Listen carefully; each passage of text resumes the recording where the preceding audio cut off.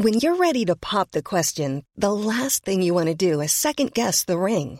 At BlueNile.com, you can design a one-of-a-kind ring with the ease and convenience of shopping online. Choose your diamond and setting. When you find the one, you'll get it delivered right to your door. Go to BlueNile.com and use promo code LISTEN to get $50 off your purchase of $500 or more. That's code LISTEN at BlueNile.com for $50 off your purchase. BlueNile.com, code LISTEN.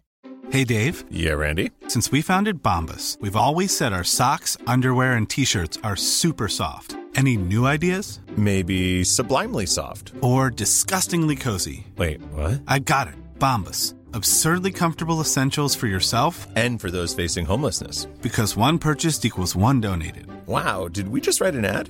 Yes. Bombas. Big comfort for everyone. Go to bombas.com/ACAST and use code ACAST for 20% off your first purchase. There's never been a faster or easier way to start your weight loss journey than with PlushCare. PlushCare accepts most insurance plans and gives you online access to board-certified physicians who can prescribe FDA-approved weight loss medications like Wegovy and Zepbound for those who qualify. Take charge of your health and speak with a board-certified physician about a weight loss plan that's right for you. Get started today at plushcare.com/weightloss. That's plushcare.com/weightloss. plushcare.com/weightloss.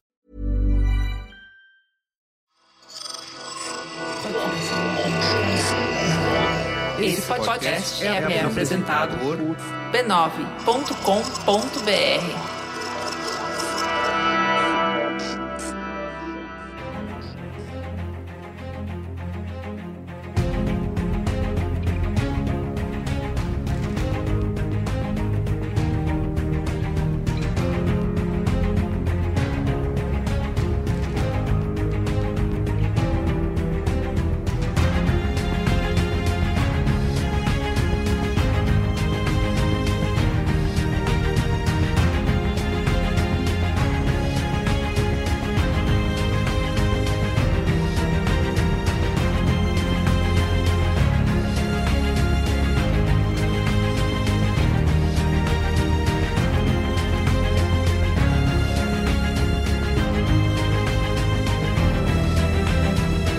Olá, eu sou o Carlos Merigo, esse é o Cinemático número 161. Estou aqui hoje com Júlia Gavilã.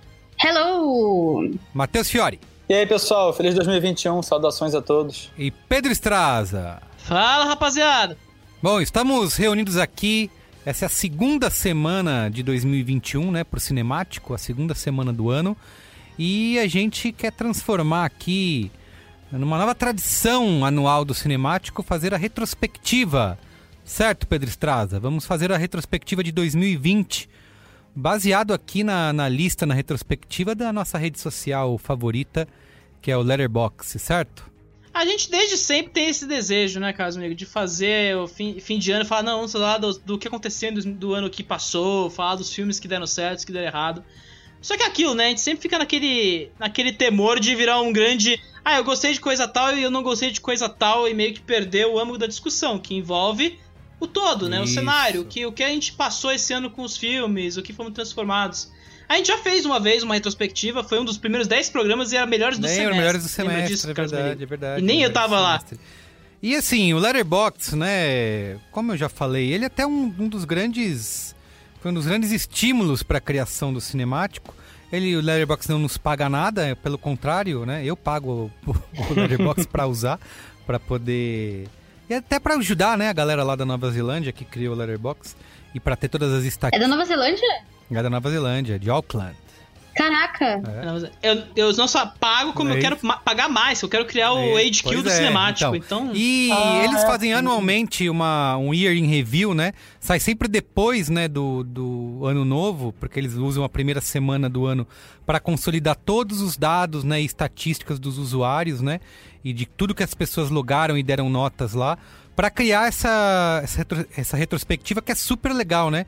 Super bonita visualmente. Você pode acessar em letterboxd.com/2020 para ver a desse ano de 2020. E é onde a gente vai se basear para trazer a discussão aqui. Então tem diversas categorias, né? Dos melhores avaliados, né? Dos filmes que foram mais reassistidos, os mais populares, né, as tendências do ano, os atores e diretores e diretoras e atrizes mais assistidas. os filmes mais divisivos, os que são os mais esperados de 2021. É uma retrospectiva sempre muito legal e muito ampla, né? Como o Pedro falou, de trazer não só opiniões, né, de cada um, mas de trazer uma visão geral do que a comunidade de milhares de usuários aí do Letterboxd assistiu e logou durante o ano. Certo? Inclusive, eles sempre botam umas resenhas de alguns usuários para os filmes mais destacados da temporada. Brasileira, né? E esse ano eles botaram teve da Isabel Whitman, que participou aqui, amiga minha do Pedro, querida Isabel. Sim! Tá aí lá. Muito fofo, eu me surpreendi quando eu vi. Eu achei também. muito legal, porque geralmente eles dão trela pros gringos, né? E eles nem traduziram, legal. né? Botaram em português mesmo, né?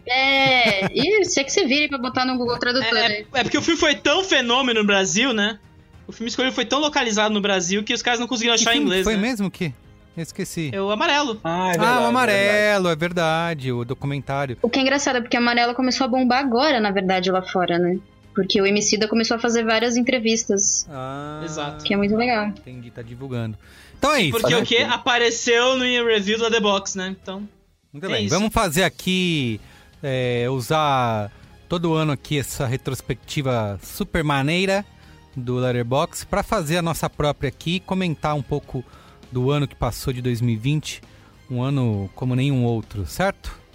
Certíssimo. Mas antes, quero sempre lembrar da família B9 de podcasts. Você pode acessar podcasts.b9.com.br ou procurar por B9 no seu aplicativo preferido de podcasts. E aqui a Rede B9 em 2021 vem recheada de novidades, tá? Tem novas temporadas aí de podcasts que você já adora, conhece e confia. Tem novos podcasts estreando. Ou seja, fica de olho aí na nossa página, no seu feed, no seu aplicativo aí, para não perder nada. E gosto sempre também de lembrar que o Cinemático sai 2 vezes por semana, toda terça e quinta. E toda vez que você assistir um filme ou maratonar uma série, procura aí no feed do Cinemático, que provavelmente vai ter um episódio aqui com a gente comentando e discutindo essas produções audiovisuais, né? E aí você pode assistir e debater com a gente, tá? Mesmo que seja da sua casa, mas ninguém vai ouvir, mas você conversa com a gente através do podcast, tá? Queria só deixar avisado que o programa de quinta-feira está, recheado, né? Bagulho maneiro. A galera tá monstra aqui nesse Cinemático, viu? Um programa melhor que o outro. Então, muito bem. Vamos lá. Retrospectiva 2020. Retrospectiva! Ok. 1, 2, 3. Abi, när du säger kör. Det fatliga så. Jag låter. Are you okay? What's with you today? You have nothing to be scared about. Please, Daddy, come back home. I'm scared. This will never be over. Те, кто меня сюда привез, думают, что вы сошли с ума. I found something that can prove what I'm experiencing. What are you up to? Let's tell each other scary stories. O Year Review do Letterboxd é interessante como geralmente a gente olha e fala, putz, é a celebração dos filmes que foram lançados no último ano, né? E o quão trágico que a gente tenha escolhido fazer um programa sobre o Year Review num ano em que, cara, filmes dos últimos 3 anos estão habitando a lista, né? 2018, 2019, 2020 habitam a lista inteira porque foi o ano em que todo mundo congelou pela pandemia, né? Uhum. Então, tem esse lance, né? A lista de melhores avaliados é uma lista quase americana, né? O Bacurau tá em 5º lugar, e é um filme que só porque estreou lá, bombou. E a lista de mais populares reflete muito esse lance, né? Os primeiros 5, 6 meses do ano são habitados pelas grandes produções do Oscar passado, né? Parasita vai aparecer até em novembro nos mais populares. Quer começar aí pelo melhor avaliados de 2020, do 10º pro 1º lugar, e a gente vai comentando? Pode ser. Antes da gente começar, acho que vale ressaltar que alguns filmes a gente nem pôde ver ainda, porque eles não estão em nenhuma forma disponíveis em lugar nenhum pra gente, né? São filmes que só estrearam no mercado internacional, nos Estados Unidos, e não estão aqui nem streaming, nem cinema. Mas fica como uma amostra aí do que tá fazendo barulho e que vai chegar pra temporada de premiações aí forte, né?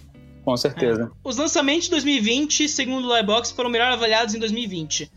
Promising Young Woman em 10º lugar, né, com a média 3.9, que é o filme da Carey Mulligan aí, que vai estrear no Brasil em abril, aparentemente, né, porque a gente tá com esse problema agora, né, os filmes do final do ano, que são os filmes de prestígio, estão sendo arremessados pro meio do ano aqui no Brasil, porque distribuidor não entende que o filme é interessante mesmo fora do Oscar, né, Júlia? Qual é o título que ele ganhou mesmo aqui, que tava polêmico? Bela Vingança, não é? Eu acho que é Bela isso. Vingança. Que pode ser confundido com Doce Vingança. Nono lugar, o Então Nós Dançamos, que tem a média 4.0 e é outro filme que saiu em 2019 no Brasil, que eu acho isso uma coisa mais interessante. The Father, em 8º lugar, com 4.1 na média. O Small Axe, Mangrove, em 7º lugar. Que é a série lá, né? A antologia do... Steve McQueen. Isso, exatamente. Para desespero de alguns cinéfilos, né? Que estão vendo Desespero nenhum. TV na lista de melhores filmes. David Lynch já abriu esse caminho, Carlos Merigo. Aí que tá. Agora tudo é fruto agora, entendeu? O que foi arado agora vai nascer fértil agora, entendeu? Mas, o Mangrove em 7º, Som do Silêncio em 6º lugar, né? Que eu acho que é o primeiro filme da lista que tá no cinemático, né? Teve um episódio aí algumas semanas atrás. Bacurau em 5º lugar, né? Que foi o grande destaque brasileiro da vez, né? O filme lidera o top internacional do Letterboxd. Wolfwalkers, que é a animação da Apple, que eu acho que poucas pessoas esperavam que fosse ficar tão alto na lista, né? O que só reforça um pouco da ausência, né? De grandes lançamentos do ano aí, né? É legalzinha, fofinha uma animação, mas não é eu não entendo por que tem tido toda essa boa recepção aí, como se fosse... pra entrar numa lista de top 10 de melhor avaliados é realmente um exagero, na minha opinião, né? Mas aí vem o Soul, né, pra garantir o posto de melhor animação aí do ano, né, aparentemente. E eu acho que de novo... Uma média de 4.2. Aquela coisa, o efeito do fim de ano, né, as pessoas... O que só reforça que as pessoas viram o Soul no final do ano, né, gostaram muito do filme, né. O filme deu uma monopolizada no fim do ano, um ano que ia terminar com Mulher Maravilha, estreando no HBO Max e, portanto, o resto do mundo na pirataria, né, teve toda essa questão. E aí os últimos dois aí que a gente já citou, né, o Nomadland em 2º lugar e o Minari em 1º.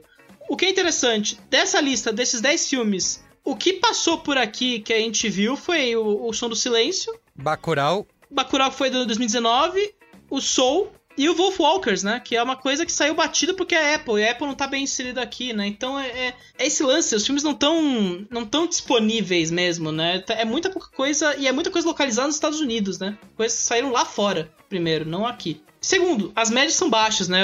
É bom lembrar que a trinca do ano passado, né, que foi Parasita, Retrato de uma Jovem em Chamas e Adoráveis Mulheres, todos os filmes tinham média a partir de 4.4. O primeiro lugar, que é o Minari, ficou 4.3. Então, pontinho abaixo aí. Um pontinho abaixo. E a gente nem sabe se vai se segurar, né? Quando mais pessoas vão vendo o filme, que deve acontecer a partir de fevereiro, março. No Nomadland estreia no Hulu em fevereiro, né? Mas é isso que eu digo. Essa lista, ela não reflete o nosso ano, né? Quem reflete nossa lista é os mais populares do ano, né? Que são os filmes que foram mais logados, os filmes que ganharam maior número de resenhas, maior comentários, aparições. E aí a gente começa a ver o que bombou, né? Começando pelo 10º lugar, que é O Poço, né? Aquele fenômeno meio de ano que levou muita gente a descobrir cinema espanhol de terror aí na Netflix. E muita gente ama odiar, e eu adorei esse filme. Eu não vi até hoje, gente, me perdoem. Nossa, esse filme bombou, né? Bombou. Foi muito... Todo mundo falava desse filme. E foi bem ali por março, abril, né? No estouro da pandemia. Isso. Então a galera tava tudo presa em casa. E eu lembro que o filme bombou bastante. Bons tempos. A galera tava presa em casa. Perdão. E ele estourou ali numa seca de Black Mirror, né? A galera tava doida pra ver um Black Mirror na Netflix. Só que eles deram uma pausa. Quê, né? Chegou o Poço. Vivendo isso. Pra que você quer viver? Não, ok. Não, eu não quero. Tô falando da demanda popular. Demanda do popular.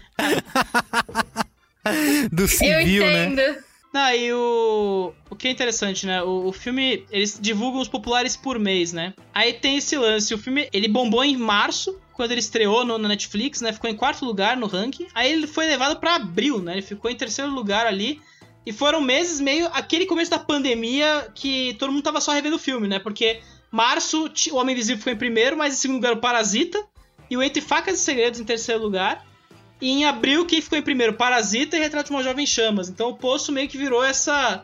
Na ausência de lançamentos, né? Como foi aquele começo de ano, né? Lembra que Mulan, Novos Mutantes, uma caralhada de filme aí que ia estrear. Foi adiado. Mulher Maravilha. Todos esses filmes, eles foram empurrados, criou esse vácuo, né? E as pessoas aproveitaram pra rever filme, né, cara? E o Poço meio que virou essa presença pela falta de lançamento, né? Eu acho que aí começou a longa jornada rumo a ao desastre que foi 2020, né? Você ia completar que, na verdade, foi um ano bem nesse sentido, acabou sendo um ano bem positivo pra Netflix, né? E tem vários filmes que a galera ia descobrir um tempão depois, que acabaram descobrindo antes, porque tava em casa e só a única coisa novidade que tinha em algum lugar era a Netflix. Sim, e eles pegaram um momento que todos os estúdios estavam perdidos, eles não sabiam o que fazer com os filmes, né? Ou eles arriscavam, tentavam forçar que nem a Warner fez, ou eles realocavam, só que eles viram o desastre que foi o 007, o prejuízo que deu, então todo mundo tava meio perdido, e os streamings só soltando o filme toda semana. Aproveitaram muito bem. E comprando toda semana. E você vê, né? A Netflix bombou pra caralho, né, no ano, em setembro e outubro, porque nos 2 meses, 4 filmes da Netflix ocuparam o top 5.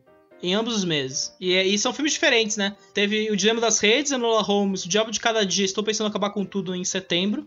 Em outubro foi A Maldição da Mansão Bly, que bombou no B9, foi a crítica mais lida do ano de longe. Enola Holmes de novo, O Halloween do Ruby e O Set de Chicago. Ou seja, foi aquela coisa, o Zeitgeist essa semana tem defeito, né? Cada semana um filme da Netflix explodindo e alimentando a galera, né? Próximo da lista já é um outro sucesso aí, que eu acho que foi mais relacionado às eleições americanas, né? Que é o tal do Borá, fita de cinema seguinte aí, que foi meio de surpresa, né? Pegou muita gente de surpresa no ano. Então, só que aí o que acontece? Eu acho que também foi uma surpresa, porque as pessoas têm uma lembrança do primeiro filme, né? De quão desconfortável elas se sentiram, e a gente nem imaginou que podia fazer o 2 também. Eu acho que também teve essa curiosidade de, putz, da primeira vez ele conseguiu fazer porque, sei lá, ele era um anônimo, e agora? Acho que isso também teve um lance muito de curiosidade mesmo. Sim, total. E na real acaba sendo a primeira grande aparição de um filme que não é da Netflix, né? Total. E eu acho que é a única grande aparição até agora de um filme da Amazon até, né? Tipo, até a Amazon, que é um streaming, acabou ficando meio de lado. Verdade. Eu acho que o Bora também foi beneficiado porque o personagem, eu acho que ele sempre permaneceu relevante, mesmo depois de tanto tempo. As pessoas sempre lembram, grandes comédias dos anos 2000, as pessoas citam Borat, sabe? E ele veio no momento perfeito. Acho que a política americana nunca precisou tanto de um filme de comédia estilo Borat, recentemente, que eu digo, né? Que nem precisou em 2020, aliás. E filmado no meio da pandemia, né? Tem que lembrar isso. Eu acho que esse foi o primeiro filme pandêmico de verdade, né? O primeiro filme que falou, não, esse filme foi filmado durante a pandemia. Todo mundo, caralho, foi filmado durante a pandemia, sabe? Teve esse lance, né? O filme, ele canalizou muita coisa que tava acontecendo e foi esse blockbuster sozinho, né? Ó, em 8º lugar, aí é a primeira surpresa pra mim, que é O Diabo de Cada Dia. Pois é. Eu não esperava que ia ter tanta empolgação pela galera, assim. Não foi um filme que eu achei que ia... eu acho que é o elenco, mas tem né? um nome. Exato. Eu diria que tem 2, né? Tem 2 nomes. Você tem o Tom Holland e você tem o Robert Pattinson, que tem bases de fãs que são muito fortes. Eles estão se tornando licença pra imprimir dinheiro. Tem uma galera que nunca assistiria um filme como O Diabo de Cada Dia e acabou assistindo por causa do Tom Holland. Isso aí, eu acho que é um filme que desapareceria sem os dois, né? Pois é. Desapareceria numa montanha de blockbuster que é aquela época do ano, né? De novo, não tem o grande filme que monopoliza a atenção, né? A gente teve, e o primeiro lugar vai refletir isso, né? Mas, no geral, foi o ano dos filmes medianos e baixo orçamento num cenário em que a gente viu ser esgarçado o filme de médio orçamento, né? Era sempre essa questão dos últimos anos. É o filme pequeno que é barato demais e rende pra caralho, ou é o filme gigantesco que vai ocupar tudo e vai ganhar todo o dinheiro que precisa ganhar, né? Então, foi esse ano, né? Cavou-se o meio do caminho de volta. Eu acho que 2020 também acabou sendo o ano que a gente mais falou de cinema do que viu filmes. A gente mais falou do que ia acontecer com a indústria. Oh, meu Deus, a gente mais falou de filmes que foram adiados do que necessariamente viu filmes. E isso pra gente que trabalha com isso já foi uma coisa difícil. Imagina pra galera que chega no cinema e tem, sei lá, filme do Avengers todo ano pra assistir, sabe? A galera acabou se afastando também. Acho que também fez diferença. Foi um ano sem Marvel nos cinemas, né? Que bom, né? Obrigada. Tá me aliviando. Talvez isso até explique um pouco o grande sucesso de Mandalorian, porque toda aquela vontade nerd de consumir coisas nerd, Star Wars, Marvel, foi pra Mandalorian.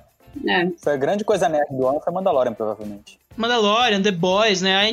A galera viu muita TV esse ano, na real. E você sente isso, né? O cinema virou essa coisa do conforto, que eu acho que a gente vai ver muito no Oscar agora, inclusive, né? Os filmes que provavelmente estão chegando são aqueles filmes que atendem mais a galera e não provocam, né? E ainda mais vindo no ano que foi Parasita que venceu o melhor filme, não 1917. Há esse contraste, né? Então a gente deve ver mais isso agora. Mas é isso que eu concordo com a Júlia, inclusive. Foi um ano bizarro, né? Porque a galera cansou de ver adiamento, né? Até as novelas de Tenet, Mulher Maravilha, Mulan, todo esse lance de o futuro do cinema é incerto e que culminou nesse negócio da Warner agora no final do ano. Falar que 2021 é tudo lançado no streaming, só que o streaming só existe nos Estados Unidos, né? Quebrou-se muito essa imagem do cinema enquanto uma casa que, beleza, a gente sempre vai lá, né? E aí tem todas as campanhas malucas de ir ao cinema que a gente viu esse ano, né? A gente viu toda essa reabertura do cinema que a gente viu, né? E com direito ao patético festival De Volta para o Cinema aí, que acumulou ondas de ódio nas redes sociais, né? Teve isso, né? Teve. 7º lugar, vai lá, Pedro Estrada. O 7º e 6º lugar acho que vale falar junto, né? O 7º lugar foi Dois Irmãos e o 6º foi Soul, né? Provando que a Pixar, mesmo no ano de pandemia, ainda acumula muita audiência. Dois Irmãos, um dos poucos filmes que estreou nos cinemas, né, em 2020. E é engraçada a diferença de nota média, né? Porque o Dois Irmãos tem uma média de 3.6 e o Soul já pula para 4.2, né? Então uma boa diferença entre os dois aí. E tem uma diferença de qualidade entre os dois também, né? Tem. Soul parece um filme da Pixar, enquanto Dois Irmãos não parece. Parece um filme da DreamWorks. Eu não vi Dois Irmãos. Eu gosto de Dois Irmãos, acho fofo, mas... Não, eu gosto também, mas se a gente colocar no grande, né... Não acusaria ele nessas acusações graves que Júlia faz aqui de ser um filme da DreamWorks, que isso é um grande xingamento. É um elogio pra DreamWorks. Pode ser. Mas realmente tá abaixo, né? Tá um patamar abaixo do que a gente conhece, do que a Pixar faz. E o Soul tem ainda mais mérito porque estreou no fim do ano, né? Teve pouco tempo aí pra ter uma grande popularidade, muita gente assistindo, né? Estreou no Natal. Mas ainda assim, né? Isso, inclusive, prova, Pedro Estrada, a audiência do cinemático, né? Que de Soul foi gigante, né? Então, realmente, o público foi atrás do desenho da animação da Pixar aí. Prova essa audiência, né? Esse engajamento da galera com o filme, prova que o Soul venceu essa batalha com Mulher Maravilha, né? No final do ano. Também não era difícil, né? Mas o Mulher Maravilha era isso, né? Era o grande lançamento do ano. Começou o ano. O filme do Natal, né? Era o lançamento isso. de julho. O filme Era a peça principal. E aí, o filme morreu, né, cara? Ele aparece na lista de dezembro, ele tá em 4º, 3º lugar. Só que é isso, o Soul, ele tá nas listas de melhores. O Mulher Maravilha tá naquela lista de engajamento inicial e depois morreu. Eu acho que, eu não sei, acho que a Júlia pode confirmar, mas a bilheteria deu uma estancada também agora. Porque as pessoas pararam de assistir o filme. Rolou uma queda muito, muito, muito brusca, assim, em relação à bilheteria de Mulher Maravilha. Talvez também pela pirataria que tenha colaborado, porque as pessoas já não estavam saindo de casa, então teoricamente elas estão escolhendo para onde ir, elas acham que cinema ainda não é um lugar seguro, né? Enfim. Então a pirataria pode ter ajudado nisso, porque as pessoas estão indo atrás do que é mais fácil e do que também é mais barato, né? Que é não pagar pelo filme. Mas foi uma queda muito, muito pequena, assim. Tanto que Groot 2, que é o filme da Universal, que a Universal também saiu vendendo tudo que tinha, só mandou pra frente o que realmente dava uma boa bilheteria, e também fez aquela grande mudança lá em relação aos 17 dias de exclusividade nos cinemas. Essa animação teve mais bilheteria global do que Mulher Maravilha, então assim, foi bem chocante. Na verdade, os números foram bem chocantes. Acabou sendo uma realidade pra Warner que não... Eles vão falar que deu certo, mas na verdade a gente não sabe ainda se deu muito certo, porque tem outros filmes pra sair, mas essa primeira experiência de híbrido, né, acabou sendo um pouco equivocada. Sim. Na quinta colocação tem um filme que não estreou por aqui, né, no Brasil. Mas todo mundo viu? Mas que... Eu, na verdade... Eu não vi ainda. Não viu? Eu tive acesso. Não. Eu tive acesso a esse filme. Recebeu o cupom dourado, né, Carlos Merigo? Tá foda. Recebi o cupom dourado. E, cara, tá na minha lista de preferidos do ano, que é o Palm Springs. Que é um filme do Hulu, né? O Hulu é essa coisa, né? Ele funciona, ele existe nos Estados Unidos, é exclusivo nos Estados Unidos, e aí todos os conteúdos do Hulu estão presos nos Estados Unidos, né? A gente vê que as coisas chegam meio perdidas por aqui. A gente teve... Eu acho que o grande hit da Hulu aqui no Brasil esse ano foi o Pequenos Incêndios por Toda Parte, né? Que é uma produção que veio pela Amazon e ainda veio um pouco mais tarde, mesmo assim deu certo. Existe engajamento em torno desses títulos, né? Aquela série distópica que era do Hulu também veio pra cá pela Amazon, não foi? Handmaid's Tale veio pela Globo agora, né? Handmaid's Tale, baseada em fatos reais, essa mesmo. Ela veio pela Paramount TV. Ela veio pela Paramount TV e depois, eu acho que ela foi parar na Globo depois, que a Globo pegou. E a Globo também tá nessa, de pegar as coisas pra colocar no catálogo deles. Mas o slogan do Hulu é: se tá no Hulu, tá na rede. Tá no Hulu, tá na rede. Como deve rolar com o Nomadland, né? A expectativa agora acaba sendo o Star Plus, né? Que vai ser o serviço de streaming internacional. Que o papo é que o que é do Hulu vai pro... Ou do Hulu...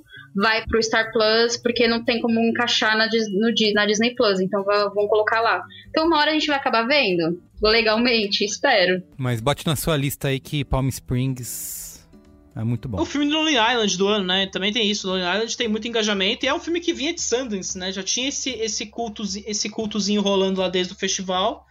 E aí o filme explodiu lá nos Estados Unidos quando estreou no Hulu ali no meio do ano. Teve muita gente que ficou muito animada com o filme. E é isso. E aí, vai chegar? Ninguém sabe quando é que vai chegar aqui no Brasil. Deve chegar junto com o All Star, como a Júlia falou. E tá preso, né, cara? Tem esse lance. 2020 foi o ano que a gente viu também essa separação ficar meio irreconciliável, né? É os Estados Unidos primeiro antes do mundo, mas os Estados Unidos... Por que você tá priorizando os Estados Unidos nesse momento, sabe? Porque a Warner e a Universal derrubou a janela de exclusividade dos cinemas, né? Agora os filmes podem estrear nos Estados Unidos, no VOD, 2 semanas depois que eles estreiam nos cinemas.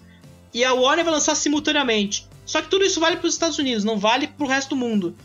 E o resto do mundo vai ver o filme baixado, né, cara? Isso que é preocupante. As pessoas estão assistindo o filme, as coisas vão chegando mortas aqui por conta dessa inabilidade, né, de colocar o filme. Sei lá por que motivo. Não adianta as empresas mais pensarem que a gente tá em 2008 e as pessoas não sabem usar torrent, sabe? Tipo...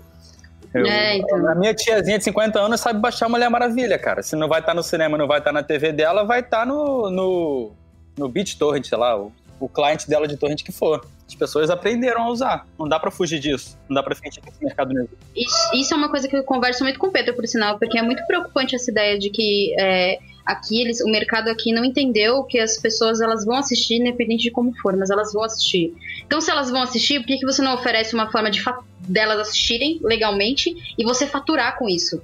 É muito preocupante como a gente tá ficando muito atrás nessa questão. E a pandemia acelerou coisas nos Estados Unidos e atrasou demais as coisas no Brasil. Enfim, não parece que vai ter um futuro, vai ser muito promissor nesse sentido, não.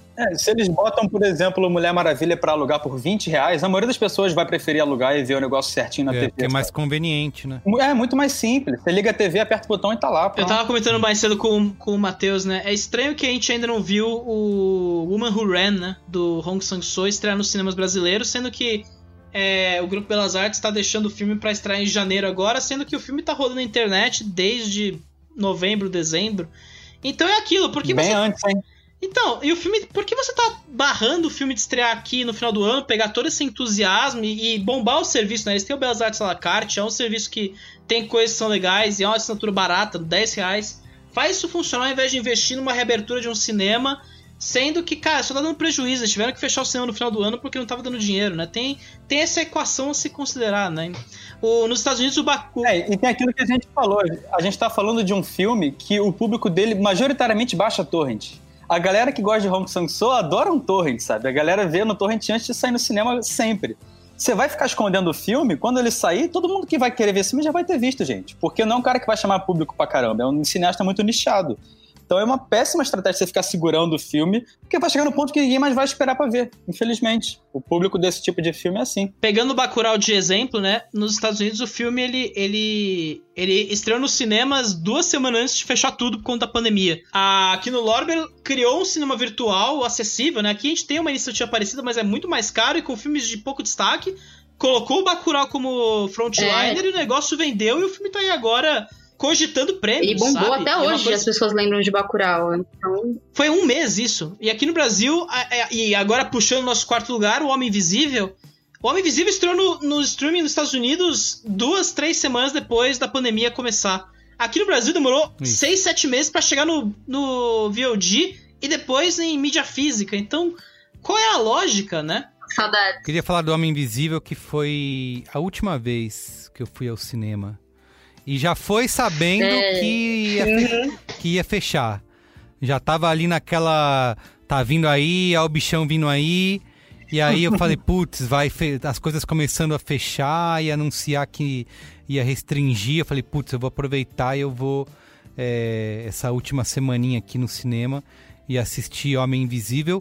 E não me arrependo, viu? Porque é um dos filmes aí que também entrou na minha lista aí de melhores do ano. Me surpreendi porque achei que seria uma pataquada, né? Ainda mais depois vindo das tentativas aí da Universal de fazer os seus filmes de Só, monstros. só um comentário, só pra provar como a Múmia é ruim mesmo, o Tom Cruise corre muito esquisito nesse filme. Em todos os outros filmes ele corre legal. Exatamente. Nesse filme ele corre de um jeito mega esquisito. Eu não sei porque ele tá sendo perseguido o tempo inteiro e ele não tá acostumado com isso.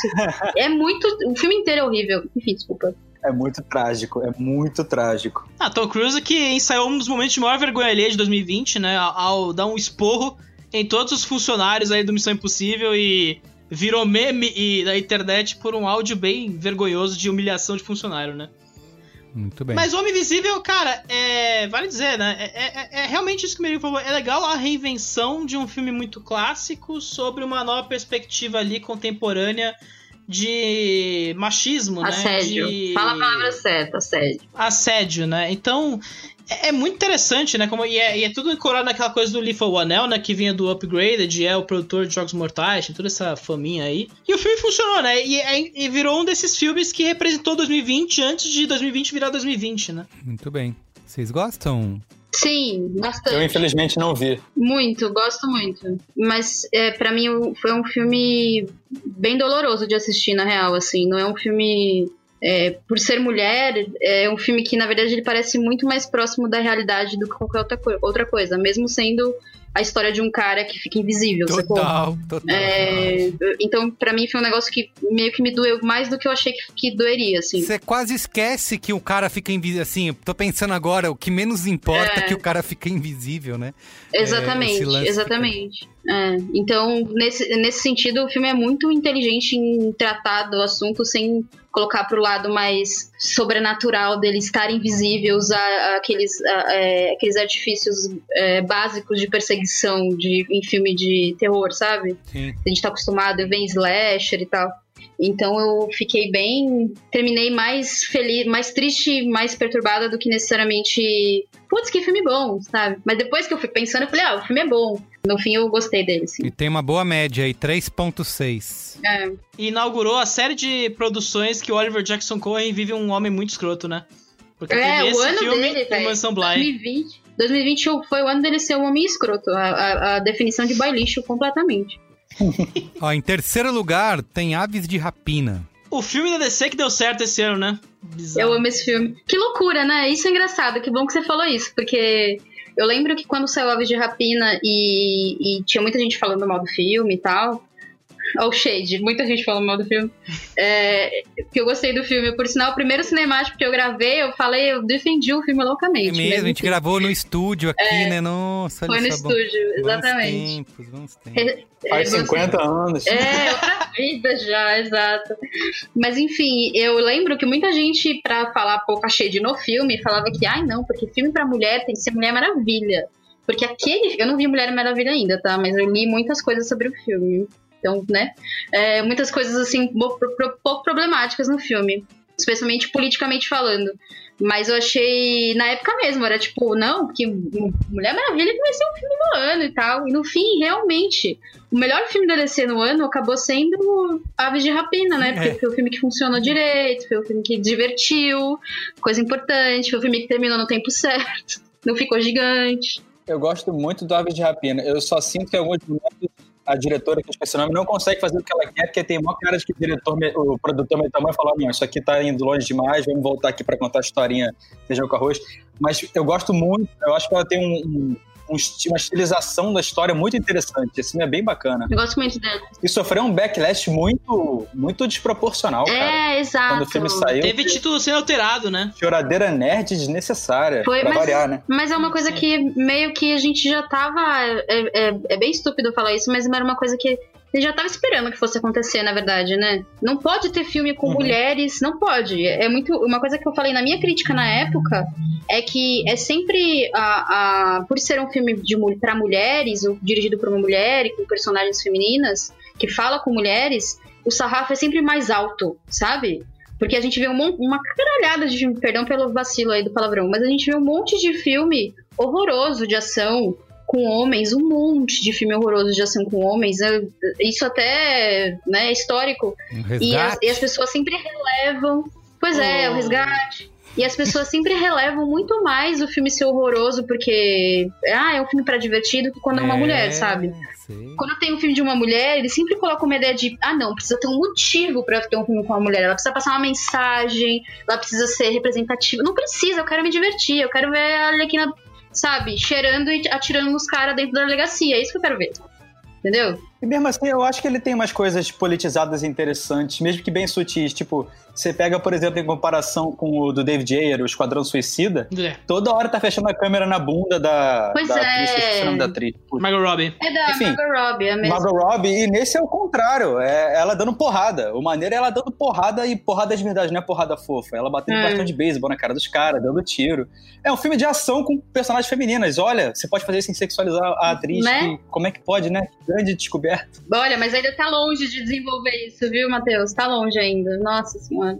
É bizarro, né? Acabou sendo o filme de herói mais bem acessado pela galera, né? O que é interessante, né? No passado a gente viu o Vingadores Ultimato dominar essa lista, ser o mais visto por todo mundo, o filme mais lucrativo de todos os tempos, só que é uma coisa meio maligna. E aí vai o Aves de Rapina, que é uma coisa super pequena no fim, né? Envolve ali... É bem urbano no filme no final também, né? Tem essa questão da cidade, eu lembro que eu comentei isso bastante na época. E... É quase uma aposta, né?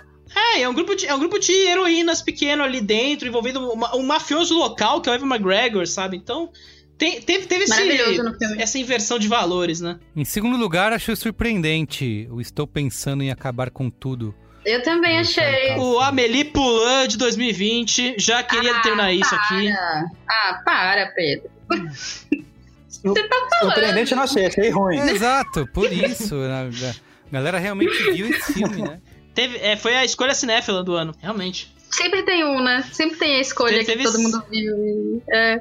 O filme de nicho que todo mundo viu e falou, cara, eu também vou esse filme. É o que todo mundo achou que o David Early tinha colocado no primeiro lugar do vídeo dele, né? Também. Média 3,5. 3,5. E foi polêmico, né? A gente fez o cinemático, o Merigo, o Matheus e eu fizemos o cinemático na época, foi aquela coisa meio dividida. A gente não gostou do filme, mas foi um filme mais dividido, tem muita gente que odiou o filme, muita gente que amou o filme. E eu amei. Charlie Kaufman, né? Tem esse secto, né? Aí, ó.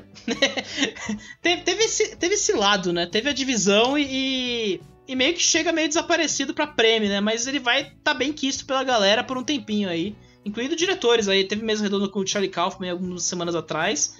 E os diretores puxando pau pro cara, falando que o cara mandou bem no filme, intimista e tudo mais. Enfim, o teste do tempo dirá o que vai vir, né? Dependendo da campanha, eu acho que consegue uma indicação pelo roteiro.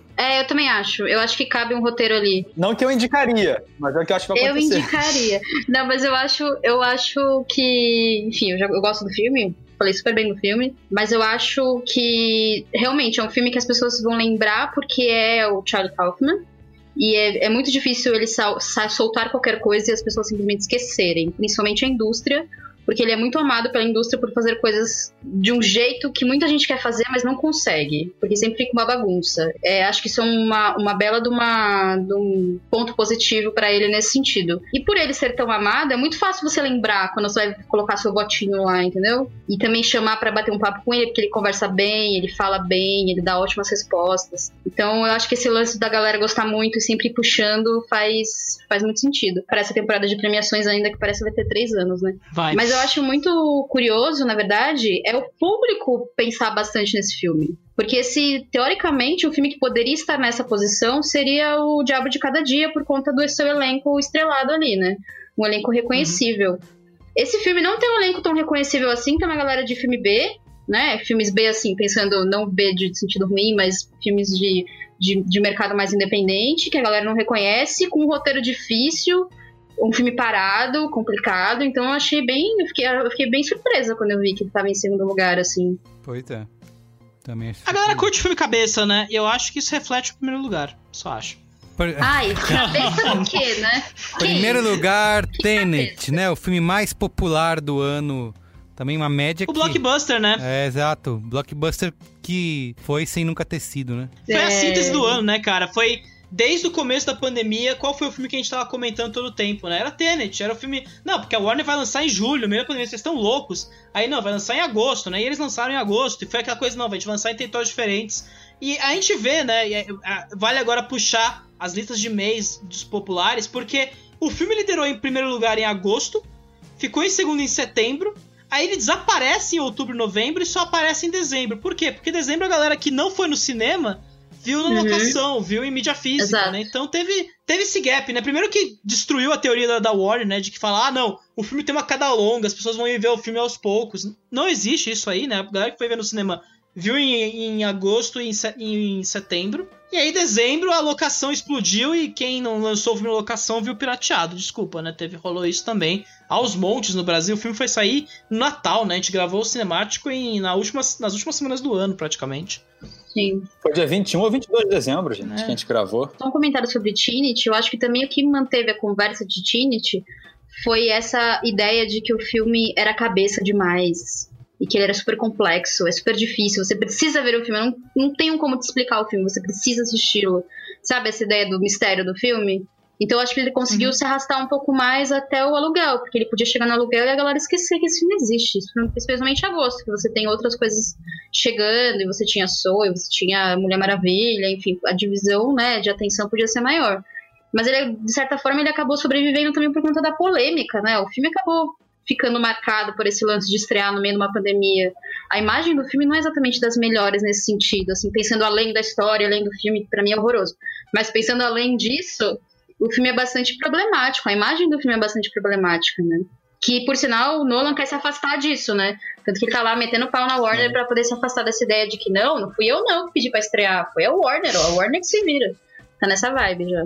Na época do lançamento tinha uma galera brincando no Twitter. O Nolan quer salvar o cinema matando os cinéfilos. Então. A galera pro cinema. Exato, só vai sobrar quem sobreviver, é isso. Mas eu acho que, vale dizer, eu acho que esse filme não tá morto, pior de tudo, né? A gente tá vendo que o filme continua sendo discutido. Pedro, né? essa teoria. Eu acho que ele pode chegar no Oscar, inclusive, porque é meio aquilo, as pessoas estão começando a gostar do filme, sei lá como. Tá passando tempo demais, as pessoas estão vendo demais o filme.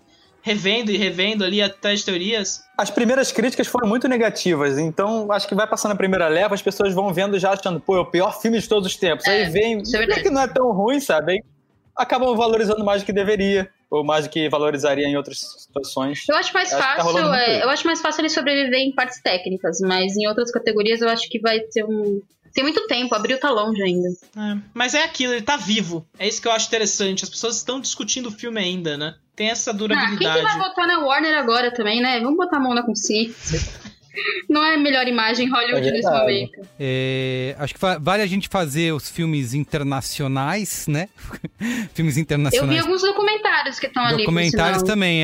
Vamos falar rapidamente dos documentários e dos filmes internacionais que... Pros americanos, né? Filmes internacionais. Que vale porque temos um primeiro lugar aí de destaque, né? Eu vou falando aqui a lista do 10º pro primeiro e vocês comentem se vocês assistiram algum, se recomendam ou não. Tem em 10º lugar Happy Old Year, em 9º Papicha. Papicha, né, cara? Vale dizer, a lista de internacional é a mais interessante porque dos 10 filmes, 8 são lançados em 2018 e 2019, né? Nenhum deles, assim, esquisito. A gente vai ver até o 3º lugar, é o mais relevante aí, né? Mas o resto é tudo do ano passado, então, enfim. Sim. Retrasado, no caso, né? Tem filmes até dando retrasado. É verdade, que é 2019, caramba. Em 8º lugar é o Sim Senhas Particulares, né? Que em inglês tem o nome de Identifying Features. Documentário, quem diria? 7º lugar, Vitalina Varela. O maior mistério... Aí é filmaço. O maior mistério da distribuição brasileira neste momento, porque a Zeta não lança esse filme no digital. Fizeram um lançamento em festival deles lá, Eles trouxeram o Pedro Costa pro Rio em 2019, ele veio na sessão lá do Festival do Rio que eu tava, conversou com a galera, super solícito, falou besteira pra cara, que falou mal do James Gray, que eu fiquei chateado. E, Vitalina Varela, filmaço, um dos melhores do ano pra mim. E aí, cara, ele tá exclusivo de São Paulo, né? É a coisa mais bizarra. Porque ele não lançou no cinema e ele foi lançado no festival no horário muito determinado nesse indie, né? Então foi uma coisa bizarra. É um filme de 2019 que ainda não saiu aqui no Brasil. Bom, vamos lá. Em 6º lugar, Corpus Christi, que foi um dos filmes indicados ao Oscar, né? Do ano passado. Acho que é um dos que dos poucos que eu não assisti aí dos indicados a filme internacional. Porque ele não saiu, né? Ele ficou meio inédito de todo mundo, assim, até uma semana ou outra que ele vazou em alguns lugares muito particulares ali, algumas pessoas viram. E aí a distribuidora apareceu vendendo o filme 2-3 semanas depois do Oscar, sabe-se lá por quê, e o filme saiu no meio da pandemia, meio morto, né? E meio que pra provar pra isso, aluguel, né? O filme de Oscar ele existe na temporada de prêmios ou antes, ele não existe depois, né? Muito bem. Olha, então, aqui depois, em sexto lugar, House of Hummingbird, que é um filme de 2018. O mais velho da lista, né? Que bizarro. Mais velho da lista. Depois vem um que tá na minha... Tô doido pra ver que é em quarto lugar, o Transtorno Explosivo. Alguém assistiu? Sucesso da mostra 2019, assim, de longe. Verdade. E eu não vi o filme. E ele é alemão, né? Ele tava até na lista de filmes de favoritos da mostra depois que a galera viu. E ele também tava na lista pra ser um dos favoritos pra conseguir indicação pro Oscar, né? Também teve esse papo. Que teve uma época que ele teve um hype bem alto, assim. Eu lembro bastante. Foi bizarro. Muito bem. Em terceiro lugar tá um filme que eu gostei bastante, que é o Another Round, né? O Druk. Filme da bebedeira? Isso, muito divertido. Ao mesmo tempo que é sério. E ele tá classificado como comédia, né? Eu achei bizarro isso, porque tudo bem que ele tem um aspecto engraçado de humor ali, mas tá longe de ser uma comédia, que é o Another Round, que é o Druk, né? Que é um filme... Que é o novo filme do diretor de A Caça, né? Que é o Thomas Winterberg. Exatamente, ele é dinamarquês, né? Uhum. Sim. Isso. E tem o Mads Mikkelsen e uma galera tomando álcool todo dia. Exatamente. Pra ver se melhora, premissa, né? É o luz da bebedeira. Pro amigo e pra amiga ouvinte que estiver ouvindo, a premissa é muito legal, que são 4 professores, né, da high school lá na Dinamarca, que eles fazem um teste de manter o mesmo nível, um nível constante de intoxicação, né? De alcoolismo, de embriaguez, né? Carioca movie, né? Então eles ficam tentando manter aquela média ali de não sei quantos por cento, não lembro, eles falam lá. Porque se você mantiver essa média de embriaguez, você vai ter um melhor humor e ser uma pessoa mais aberta, performar melhor, né? Então é bem divertido. Another Round, por sinal, é um filme que ele tá é um dos favoritos pra conseguir indicação, ou pelo menos pra estar na shortlist desse ano, né? Favorito levar filme estrangeiro. Como indicado da Dinamarca. Então, talvez ele apareça aí no Oscar, pelo menos entre os 15, né? Que esse ano vão ser 15 indicados. 15 pré-indicados, não, pré-selecionados, né? Até conseguir os 5 indicados. Talvez ele apareça aí. Em segundo tem E Então Nós Dançamos. Que surpresa, né? A gente não comentou muito isso, mas é um filme que eu não esperava que ia ser tão popular nos Estados Unidos, assim, né? Porque ele saiu aqui no Brasil meio discreto, poucas pessoas viram, poucas gostaram. E nos Estados Unidos virou essa atração, né, cara? Segundo lugar, uma média alta, aparentemente que tá no top 10 de melhores filmes do ano do Letterboxd. A nota é 4 redondo, 4.0. Pra mim, grande surpresa, assim, não esperava. Muito bem. E em primeiro lugar, né, como já noticiamos amplamente aí, Bacurau. Né, com uma média de 4.1, que é um filme que aqui no Brasil a gente viu em 2019, mas a gringaiada teve acesso apenas no ano passado, né, em 2020. Brasileiro cria tendência, Carlos Merigo, é isso que a gente faz. Pois é. Mas eu achei bem curiosa a reação a Bacurau, dos americanos a Bacurau. Mas eu acho que a própria agitação social necessária que aconteceu nos Estados Unidos em 2020 também influenciou muito a memória das pessoas em relação a Bacurau. Esse lance de você proteger o seu próprio povo, de você reagir contra a opressão. Então eu acho que isso ajudou muito, sabe, o filme a conseguir essa memória. Fora que, assim, é um bom filme, óbvio. Não só por isso. Vocês acham mas que mas isso colabora. No Oscar aí vai dar uma hackeada pra indicar Bacurau? O Oscar vem. Pode aparecer. Eu acho que pode aparecer, sim. Se rolar, eu acho que ganha. Eu também acho. Mas falando sério, eu acho que ele chega e... Tem uma galera que tá o ano inteiro falando, não, porque o filme não entrou no streaming da academia, o filme não pode ser qualificado. O filme Mentira. Pode ser qualificado, ele está pode ser qualificado. Ele só não pode filme internacional, né, que é um problema. Mas é isso, é o que o Julia falou. Foi abraçado o filme nos Estados Unidos de uma forma que a gente não vê desde Cidade de Deus aí nos Estados Unidos, né? Cidade de Deus foi um roubo, hein? Vou lembrar que Cidade de Deus foi um roubo. Não foi indicado. Vou lembrar também. A gente fala muito da Fernanda Montenegro, mas Cidade de Deus nem indicado foi o melhor filme, né, internacional. Acabou sendo perdido aí, infelizmente. Que é a trajetória do Bacurau, né? Que foi um filme que também foi esnobado pelo comitê brasileiro. E no ano seguinte melhor direção, inclusive, né? Então é isso. Eu acho que é um filme que, de certa forma, encapsulou 2020 pros americanos. Se ele vai chegar ou não, agora depende dele. Aí daqui no Lorber que falou que vai dar dinheiro nessa campanha. Eu acho que chega. Eu acho que chega. Principalmente porque é um ano bem complexo, na verdade. A gente tem muito filme que acabou nem estreando, porque eles preferiram segurar. E é um filme que tá na memória de todo mundo e também acaba sendo meio que quase como uma resposta a um ano complicado. A gente precisa responder de alguma forma o que a gente tá preso, assim, como a gente se sente. Eu acho que a arte é muito boa nisso. E é o ano também, principalmente da academia, agora que esse ano realmente eles mudaram e tem governadores mais diversificados, como a Ava, por exemplo, que é uma governadora agora, do ramo de direção. Eu acho que esse ano é um ano de mostrar que que Parasita não foi uma surpresa, não vai acontecer nunca, sabe? E, então eu acho que é interessante mesmo eles mostrarem que a mudança veio e que, olha, o Oscar é pra tudo, não é só para os Estados Unidos. Acho que é interessante passar essa imagem. E bem ou mal, assim, não entrando muito em política, mas o Brasil se tornou pária vilão mundial. Demais, né? cara. Então as pessoas vão usar muito o cinema e a nossa arte para entender o que está acontecendo lá, o que os artistas de lá estão dizendo. Isso. E o Bacurau vai ser esse meio. Exatamente. E o filme é foda, né? Vamos comemos. O filme é bem maneiro, é bem maneiro. É uma porrada, né? Antes da gente ir pra minissérie, documentário, etc., eu só queria destacar, na categoria de filmes de ação do Letterboxd esse ano, é a coisa mais interessante. Primeiro porque tem Magnatos do Crime em segundo lugar, pro horror de Júlia Gavilã. E o segundo lugar é que, cara, filmes indianos dominaram, né? Tem esse Ayapanum Koshium em primeiro lugar, que estreou na Amazon. É maravilhoso isso. E o Sorai Potro em terceiro. Assim, a ausência de blockbusters, o que ela faz, né? O cinema indiano é uma coisa fantástica. Exato. E ele é muito experimental, no sentido de eles não têm amarras, então eles fazem o que eles querem, do jeito que eles querem. Cada cineasta se aventura de alguma forma, e isso é muito incrível para um cinema, muito, muito mesmo. Para um cinema que é tão marcado por Bollywood, sabe? Por um tipo específico de filme, é muito incrível ver que eles estão explorando outras coisas também. Que eles podem explorar outras coisas, né? Que tem investimento pra isso. E pra alegria de Carlos Merigo, o Resgate nem aparece no top 10, né? Yes! E esse aí que a gente falou, né? O indiano Ayapanum Koshium está disponível na Amazon, né? Quem quiser assistir, vai lá. Ó, aqui já que a gente falou do papel da TV, né? Em 2020, acho que nada mais justo do que a gente falar aqui o top 10 de minissérie, né?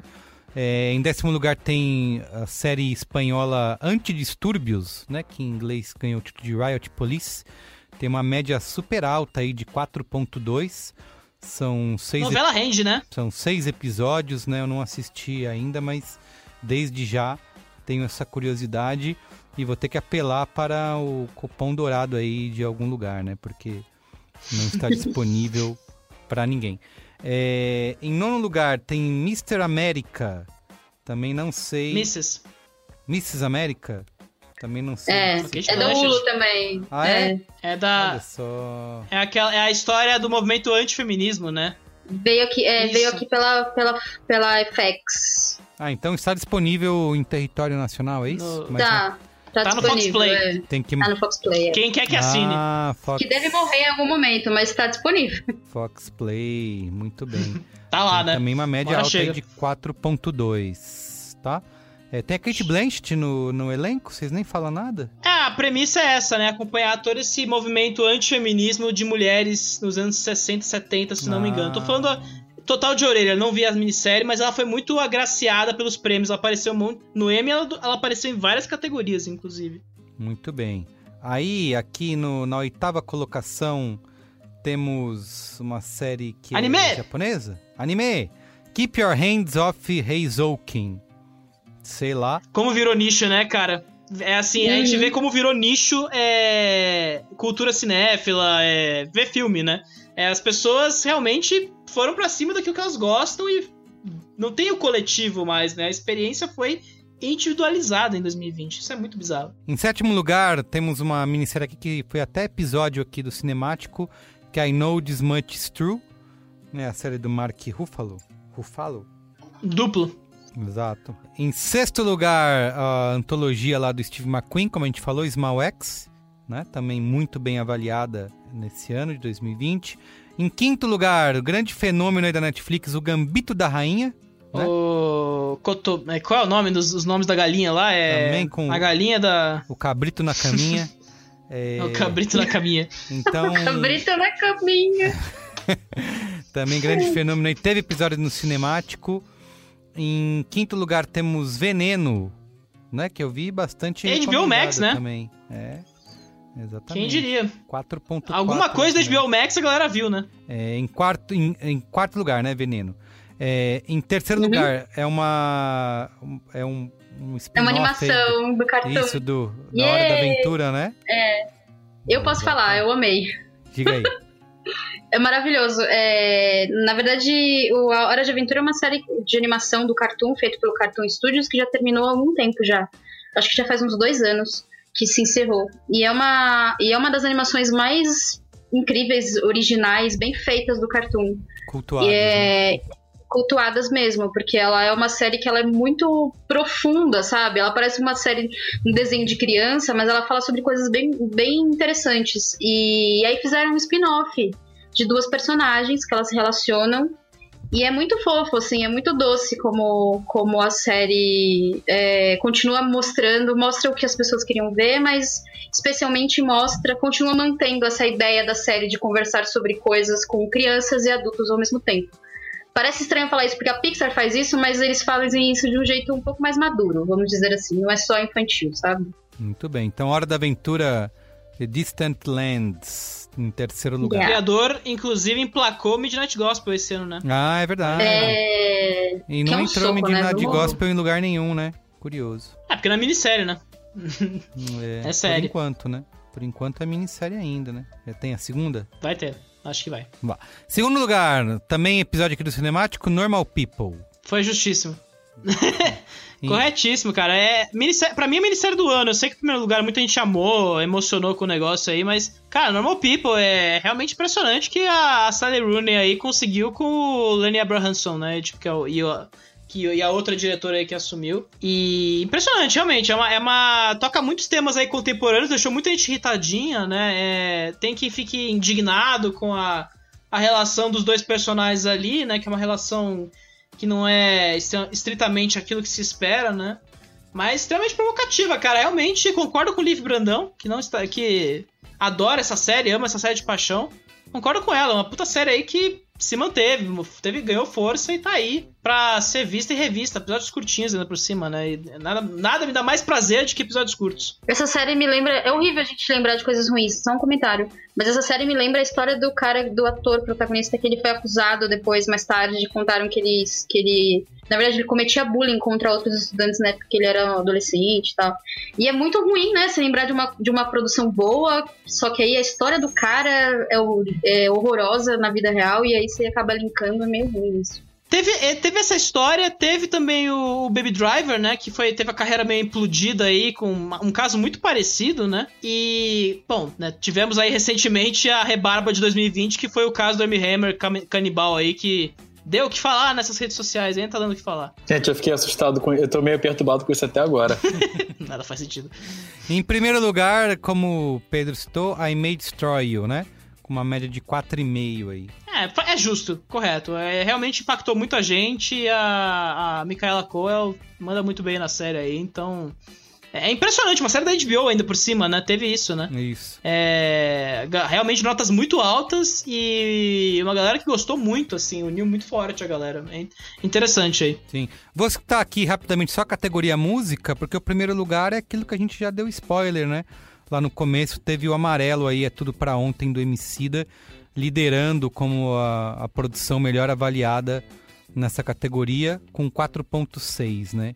De nota. Categoria que geralmente a galera vai na popularidade, né? Porque você vê o American Utopia do David Byrne e o Hamilton, que são em teoria os mais falados, comentados, ficaram em 5º e 6º lugar, né? E a Taylor Swift tem 2 posições no top 5, né? O Folklore e o City of Lover. E aí tem o Ben Platt aí que, sei lá, né? Existe esse fandom do Ben Platt, aparentemente, pra render uma 3ª posição aí nesse ranking. Beyoncé também, né, na lista, no 8º lugar, com Black King. Mas é engraçado a Beyoncé em 8º, né? Posição tão longa, tão distante. Acho que no lance de ter lançado numa época que não tinha o Disney em tantos lugares, acho que ele ficou meio perdido no catálogo. Eu tenho essa impressão. Pelo menos aqui no Brasil ele parece meio perdido no catálogo. Isso, não repercutiu, né? Interessante, né? O Black King realmente fica perdido porque o Folklore, que também saiu no Disney Plus, tá em 2º lugar, ou seja... A galera da Taylor Swift viu o filme e a galera da Beyoncé não foi atrás da Disney Plus, né? Então, é esquisito. Muito bem. Quer fazer a lista dos atores e atrizes e diretores ou não, Pedro? Ou a gente pula? Acho justo falar primeiro que, cara, Scarlett Johansson e Samuel Jackson, de novo, aí mais assistidos do ano, né? Samuel Jackson parece que tá em tudo, cara. 5º ano consecutivo a Scarlett Johansson e o Samuel Jackson 6º, né? Vou falar rapidamente aqui a lista de atrizes, ó. 10º Octavia Spencer, 9º Helena Bonham Carter, 8º June Squibb, 7º Margot Robbie, em 6º a Meryl Streep, em 5º a Laura Dern, em 4º a Toni Collette, 3º Emma Watson, 2º Tilda Swinton, em 1º a Scarlett Johansson. Ah, mas ó, a Scarlett Johansson, ela faz até árvore, então faz sentido, né? Ela tá aí fazendo tantos personagens diversificados, faz sentido ter tanta gente vendo o filme dela. E ela tá Homem de Ferro, Capitão América, Vingadores, pronto. Exato, tanta gente assistindo essas coisas, né? O que eu acho interessante, eu consigo justificar a June Squibb em 8º, mas não consigo entender a Tilda Swinton em 2º lugar. Eu não entendo, mas eu amo. Pra mim é o suficiente. Justo.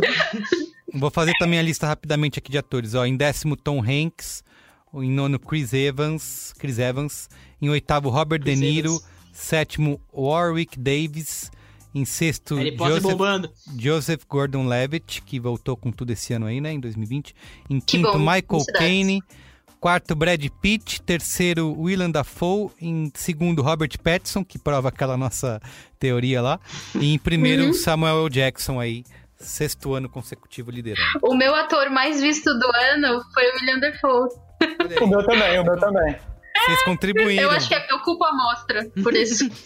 Eu tentei ver todos com Isabel Ferrara e metade é com o Willem Dafoe, inclusive 2 da mostra. Exato. Será que o Robert Pattinson vai finalmente derrubar o Samuel Jackson em 2021, né? Porque o Samuel Jackson é essa força da natureza, né? Ninguém derruba o cara. Impressionante. E faz muita coisa, né? Tá muito... E também tá nos Vingadores aí, né? Então, quanto mais popular o filme, mais ele sobe aí nesse quesito. Aí na categoria diretores mais assistidos em 2020, lá no Letterboxd. Só boas notícias, tirando o primeiro lugar, mas boas notícias. Joe Coen, 10º. Os irmãos Safdie aí, o Benny e o Josh, em 9º e 8º lugar. 7º, Quentin Tarantino. 6º, Steven Spielberg. 5º, Hayao Miyazaki. Contribuí muito, viu? Assisti uma meia dúzia aí do Miyazaki esse ano. Valeu, Netflix, por isso. Netflix, exatamente. Entrou tudo lá, né? Estúdio Ghibli. O que faz a Netflix, né, cara? Botou o catálogo da Ghibli e a galera assistiu em massa. Exatamente. Massa, a galera é louca vendo. Feliz por 4º, David Fincher. 3º, Bong Joon-ho. Em 2º, Martin Scorsese. E em 1º aí, né, o diretor preferido de Pedro Estraza, Christopher Nolan, né? Que tinha liderado em 2012 e agora retorna aí ao... Provando que o Nolan tem essa força, né? Ele liderou nos 2 anos dos 2 últimos grandes filmes dele, que é o 3º Batman e Tenet. Eu acho... É verdade. Eu acho que o que fez diferença também é que, por exemplo, o Inception fez 10 anos, né? E eu vi uma galera comentando que ia rever Inception, que ia começar... E aí foram puxando outros filmes, Interestelar... A galera foi rever alguns filmes dele antes de sair Tenet. Eu falo Tenet, perdão. Algum ouvinte falou, eu adoro que a Júlia fala Tenet. Eu já peço desculpa. No mês da estreia do Tenet, A Origem apareceu em 5º lugar, nos mais assistidos, mais populares do mês ali. Então, o que ajudou. Tanto que rolou até quase uma venda casada aqui, né? No Brasil, pra galera ver. E lá nos Estados Unidos também. E a Warner botou uma grana pra divulgar o Tenet com os outros filmes do Nolan. Teve até aquele mega noitão do Fortnite pelo mundo todo, passando filmes do Christopher Nolan. O moço virou digital agora, doideira. Antes da gente prosseguir, eu queria fazer o comentário. É interessante perceber que esse não foi o ano do David Fincher, né? Teve toda essa antecipação, o primeiro filme do cara em 6 anos. E o Mank não apenas... em nada, né? Em nada, Só aparece em nem avaliado, nem popular, nem nada. Mas eu acho que tem muita gente que nem foi ver esse filme. Sim, é filme de 2 horas preto e branco. A galera vai... Sobre o Cidadão Kane, né? A galera vai que prefere 4 horas, preto e branco, quando é Liga da Justiça. Não, mas gente, ó, o que eu ia falar, o Letterboxd não é uma rede popularmente mainstream, né? Ela é uma galera que tá lá, é de cinéfilos, jornalistas, especialistas no métier todo, né? Então, é um filme como Man, que teria tudo pra estar lá liderando, né, entre os melhores avaliados e tal. E nem isso, né? Nem isso conseguiu. Mas o pior é que boa Engraçado. parte da galera nos Estados Unidos gostou, né? Eu senti que a repercussão negativa foi mais fora dos Estados Unidos. Eu também acho. Acho que a galera gostou Mas mais não vingou, né? da ideia do filme. Na minha TL, né? No meu Twitter, a galera, os americanos, repercutiu bem, assim. Essa ideia de Hollywood se amar tanto, a galera gosta. O americano gosta de contar a própria história, não tem jeito. A gente que fica meio com preguiça deles de vez em quando por isso, porque eles ficam se enaltecendo tanto, né, Clint? Mas no caso de Monkey, a galera ficou meio... Olha, eu senti Não ofende, não ofende, não ofende. De duas pessoas nessa conversa. Você ofendeu pessoas agora? Meu Deus. Mas tudo bem. Não, ó, antes da gente prosseguir de novo, só queria comentar com muita felicidade a alegria de ver o Josh e o Benny Safdie nessa lista de diretores. Doideira, e, cara, né? O sucesso foda de Joias Brutas, cara. O filme chegou na Netflix ao redor do mundo. Ele aparece em várias listas de mais populares de mês a mês ali. Eu acho que ele vai até julho, inclusive. E, cara, as pessoas foram atrás dos dois caras, né? Foram ver os curtas, os filmes, né? Eu acho que muita gente descobriu o Good Time, o Heaven Knows What, que o Matheus ama de paixão, assim. Foi legal ver essa descoberta da galera aí. Quem sabe é uma dupla de queridinhos aí pros próximos anos aí. Pra mim, meu filme favorito de 2020, fácil. Calma, eu vou perguntar ainda qual é a lista de vocês, hein? Calma aí. Spoiler! Mas, ó, Não fala não. Antes da gente ir pra nossa lista pessoal de top 10, eu quero falar dos filmes piores avaliados, que as pessoas amaram odiar em 2020, que teve em quinto lugar A Ilha da Fantasia. Não vi? Alguém viu? Nossa. Eu pulei. Olha... Eu dei uma respeitosa ignorada também. O filme foi uma desgraça lá, né? Lá nos Estados Unidos o filme foi uma desgraça. E chega aqui, já chega com uma marolinha. Já não é uma onda, mas já é uma marolinha. A galera só ignora. Pois é, ó. Esse daí, o After Collide, eu não sei o que é, mas pelo pôster... É a sequência do After, que é o Crepúsculo Piorado. É gente que dança, um filme... isso? Não, é o relacionamento abusivo. Pois é. É baseado de uma trilogia adolescente, sabe? Adolescente, aquele tom, sabe? Uma série de livros que são de um relacionamento ruim, vamos dizer assim. E os jovens adoram. Ele tem uma média de 1,5 no Letterboxd. Tá alto ainda.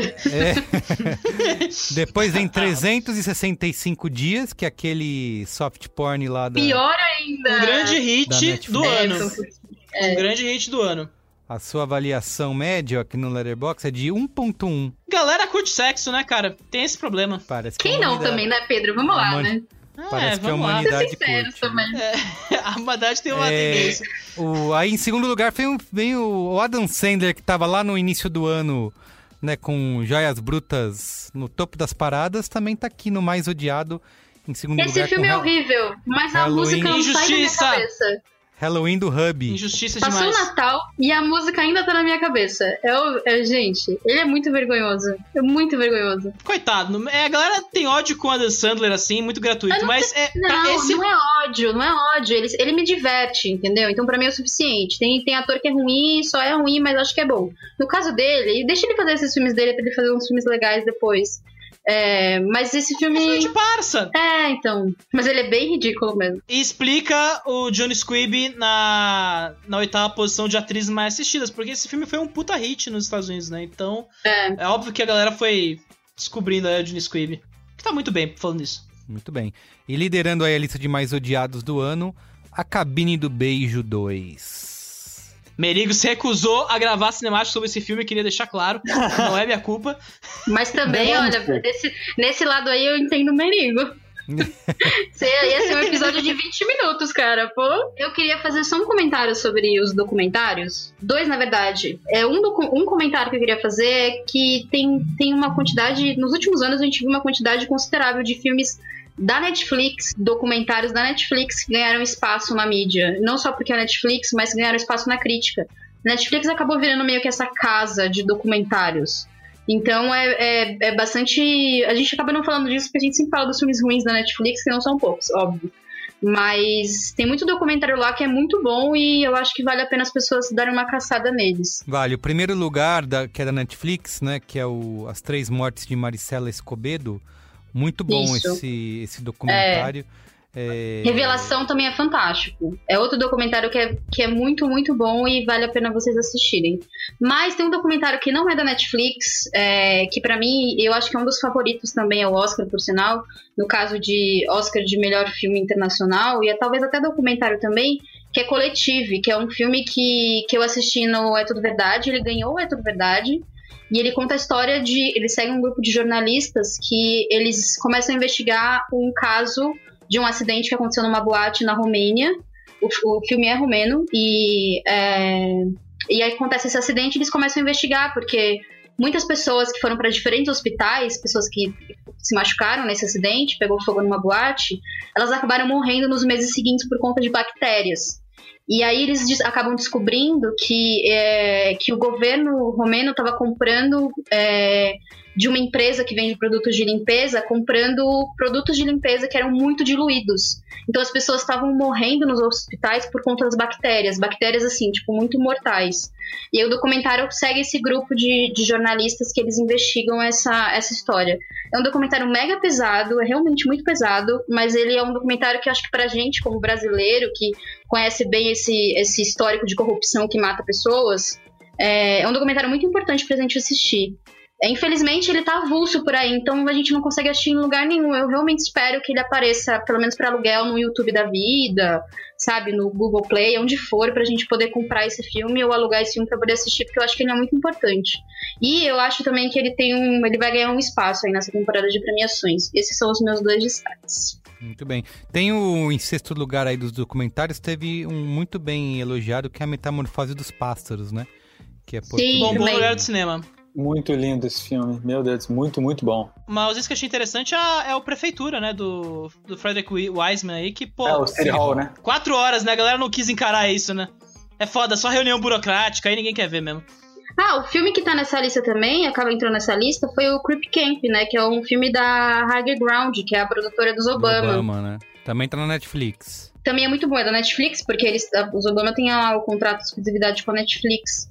E também é um filme muito bom. É bom lembrar que no ano passado, no último Oscar, quem levou de melhor documentário foi a Indústria Americana, que era produzido pelos Obama e é da Netflix também. Então talvez esse ano pode ser que role aí um ano seguido, um bicampeonato da Netflix nessa categoria.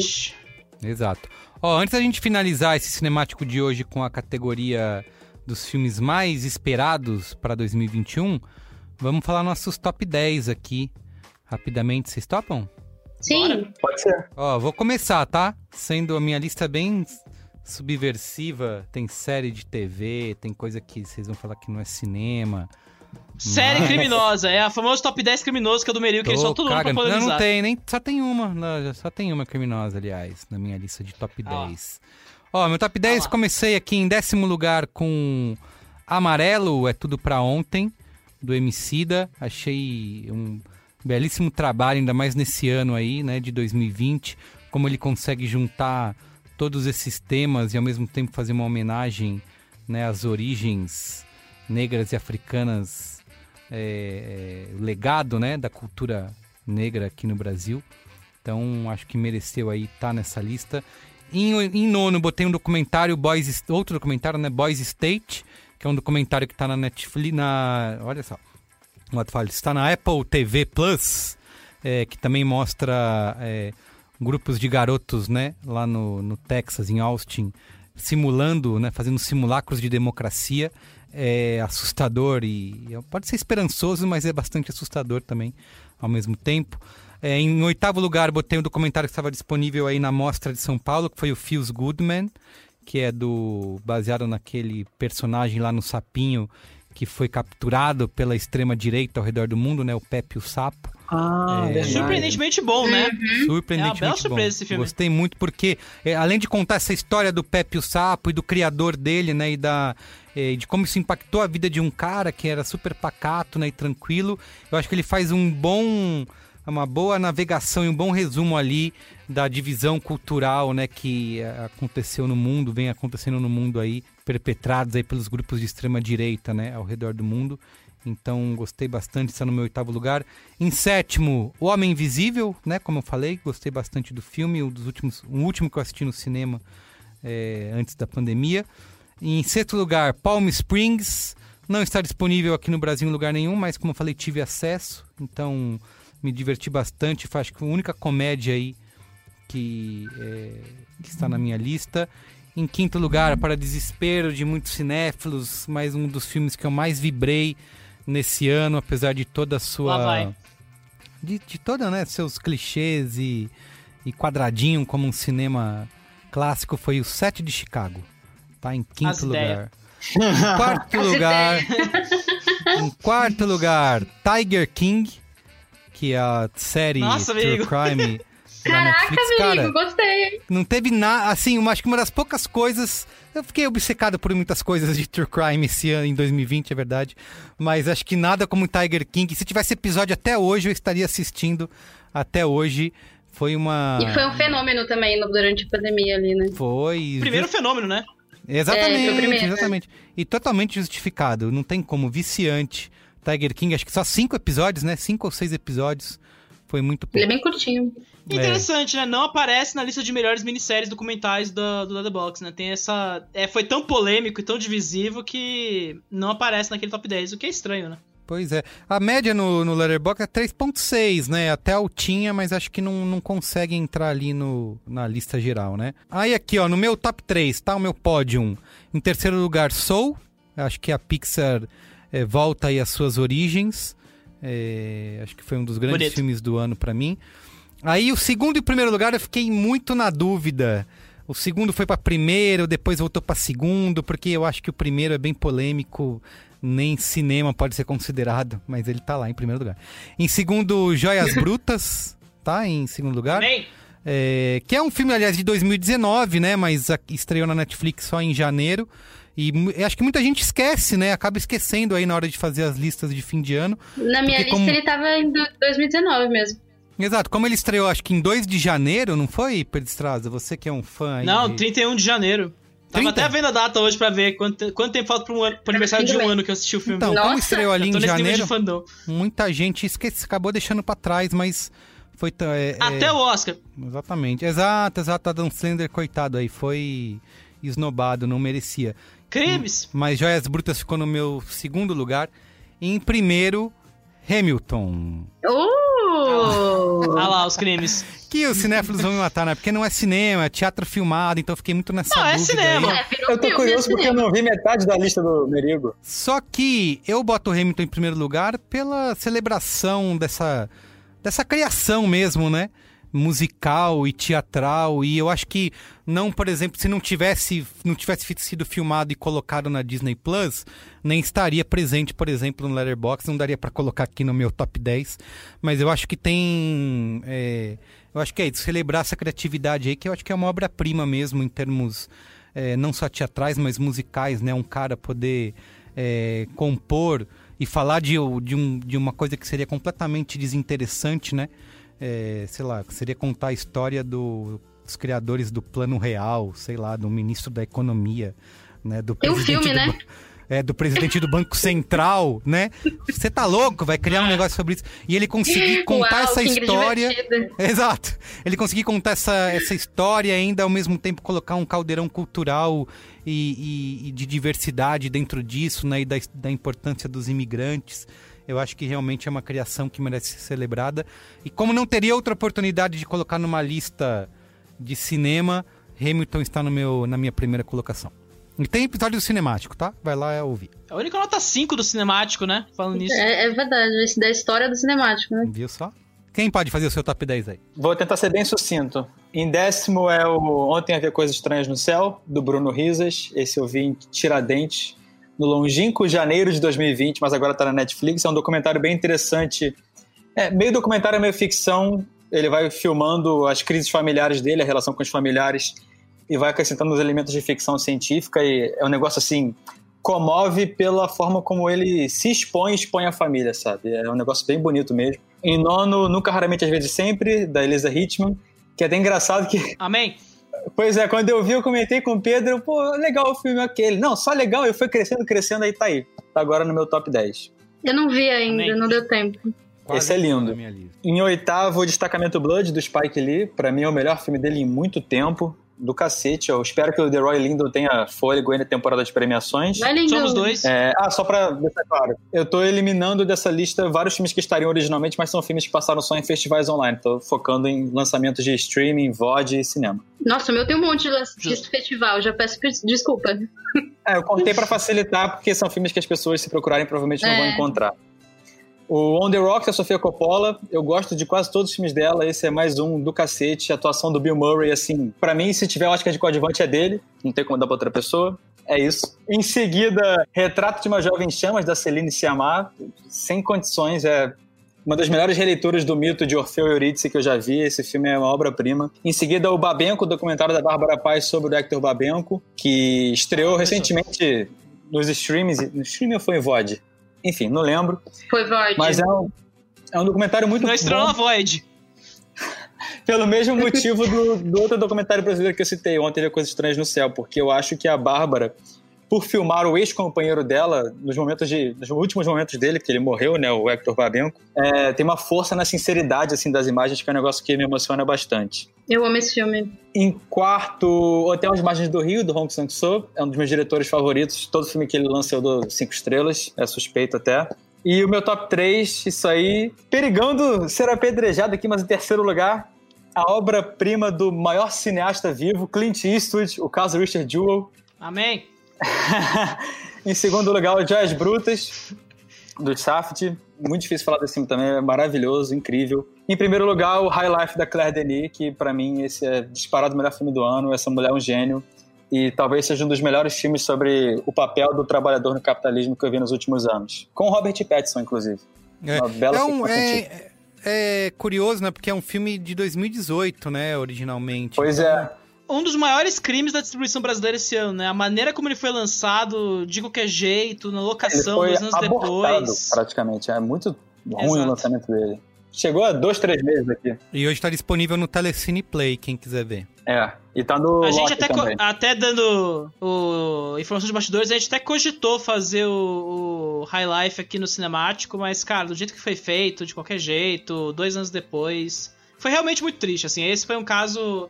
E é uma mim, pena, porque a gente vê que quando a Claire Denis tem um lançamento legal, os filmes dela têm alguma repercussão. Você vê, Deixa a Luz do Sol Entrar, teve um alcance maneiro, aquele com a Juliette Binoche.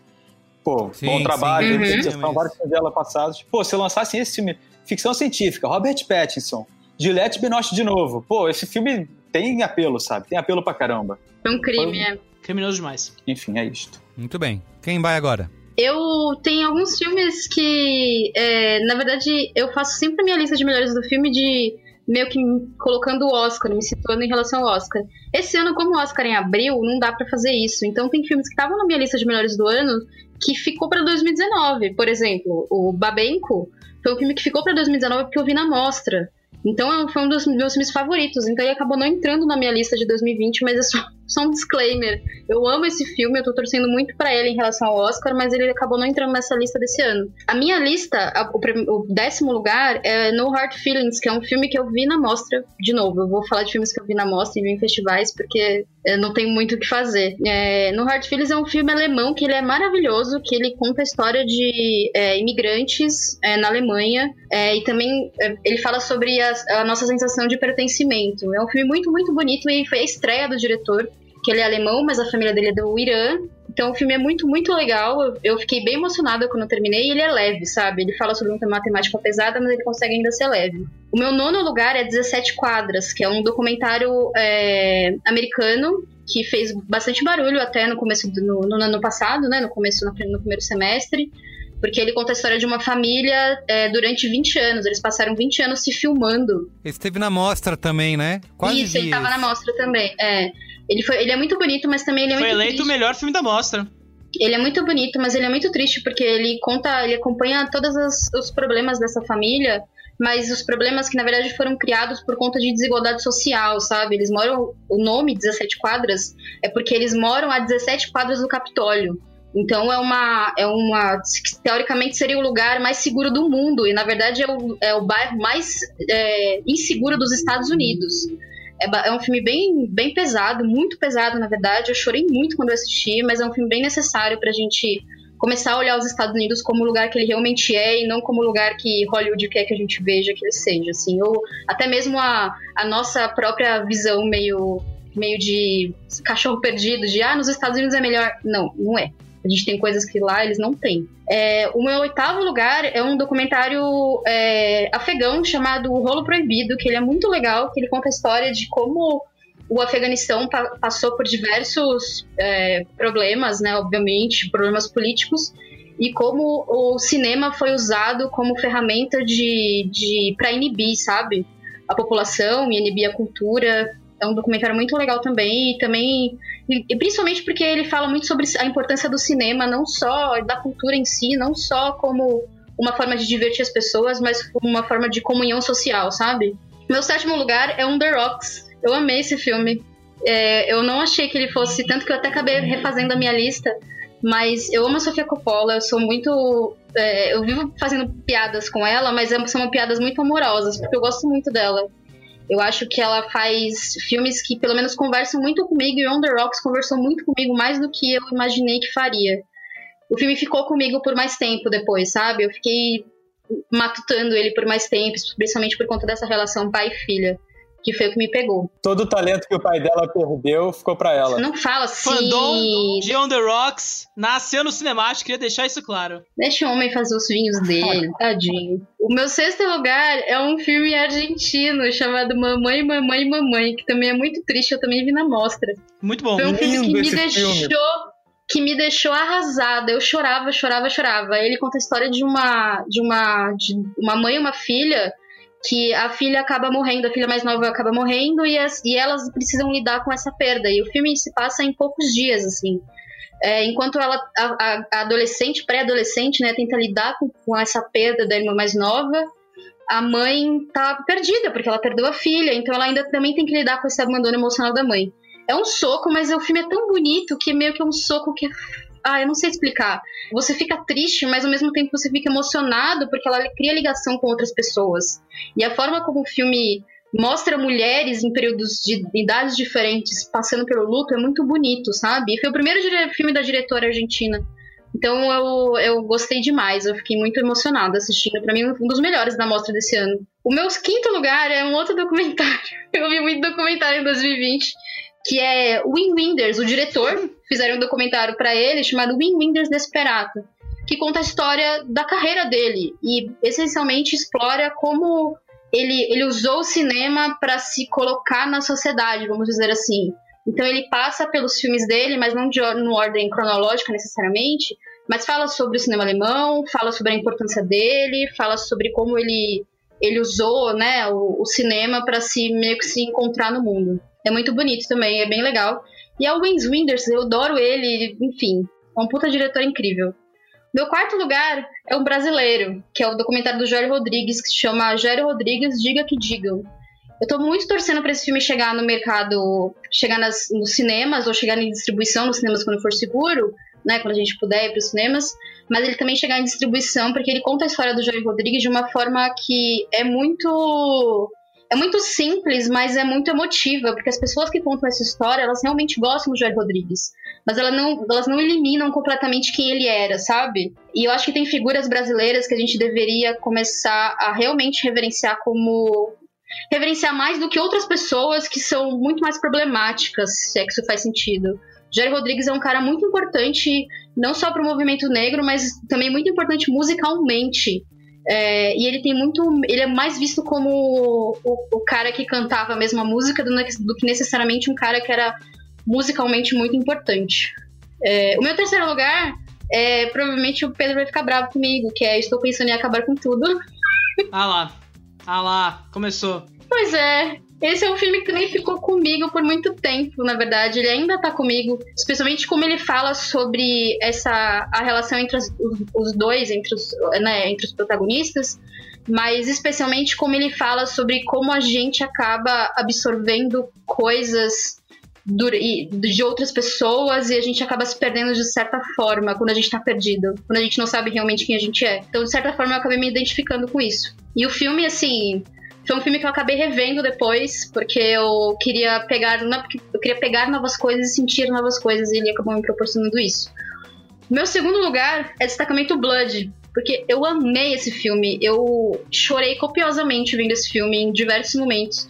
Eu acho que ele é, sei lá, mais perto de perfeição que o Spike Lee já fez, assim. O filme é muito, muito, muito incrível, ele é muito bonito. Os atores, acho que ele escolheu uma seleção de atores que foi perfeito pro papel.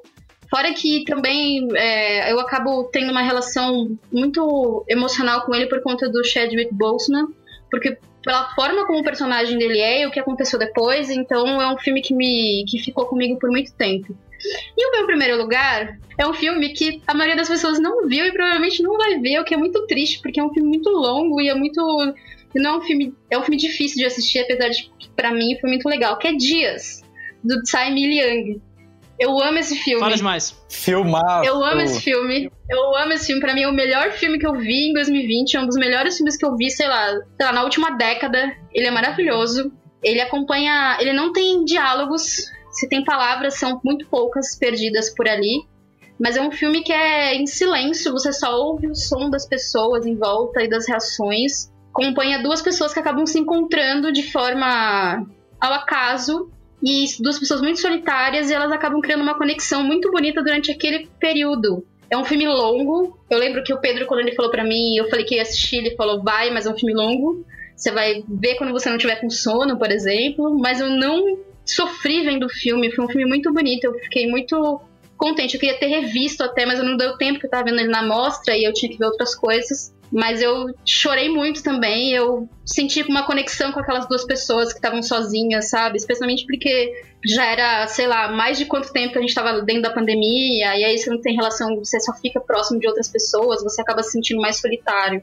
Então foi um filme que me marcou demais, e ele é lindo, lindo, lindo, lindo, lindo, e cara, ele não tem uma palavra, sabe? No máximo troca é um filme sobre conexão. Então eu acho que para um ano muito difícil, que foi essa perda de conexão com as pessoas que a gente teve em 2020, um filme sobre conexão me deixou muito tocada.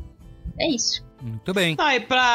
É meu primeiro Tsai, né? Então, cara, a cena da massagem... eu amo, cara. Genial, eu queria chorar ali. Tsai, né? Uma das grandes cenas do ano, assim, tranquilamente. Bom, top 10 que foi interessante pra mim esse ano, porque foi a primeira vez que eu não me baseei no circuito de lançamentos do Brasil, né? Eu fiquei meio... Depois de toda essa marmelada desse ano, toda essa demonstração de inabilidade por muitos distribuidores, a incapacidade de entender que o mercado está mudando e ainda se prender a velhos hábitos num momento que não deveria se prender a velhos hábitos, me deixei ser mais aberto e incluir tudo que foi visto, né?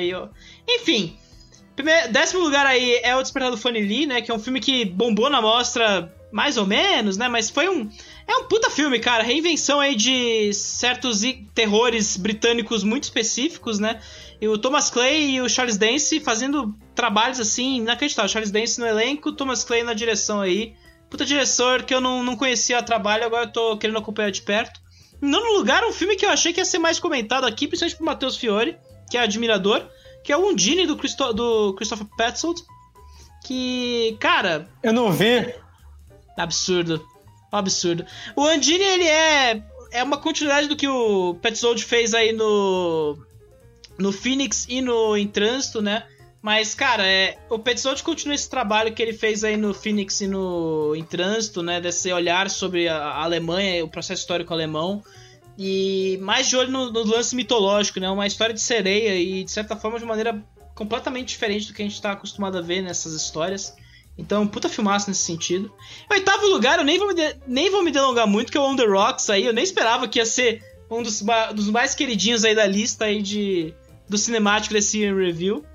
Em sétimo, cara, quem diria que o diretor de Monte Carlo, aquele filme com a Selena Gomez, ia entregar um puta filme chamado Let It Go, que, cara, é o melhor faroeste de 2020, assim, de longe, assim. A Diane Lane e o Kevin Costner numa dinâmica de atuação que, cara, lembra o Clint, assim, de cabo a rabo, assim, atuações realmente um estilo compassado ali pra falar de dores, perda maternal, transformar o filho em uma espécie de prolongamento do território.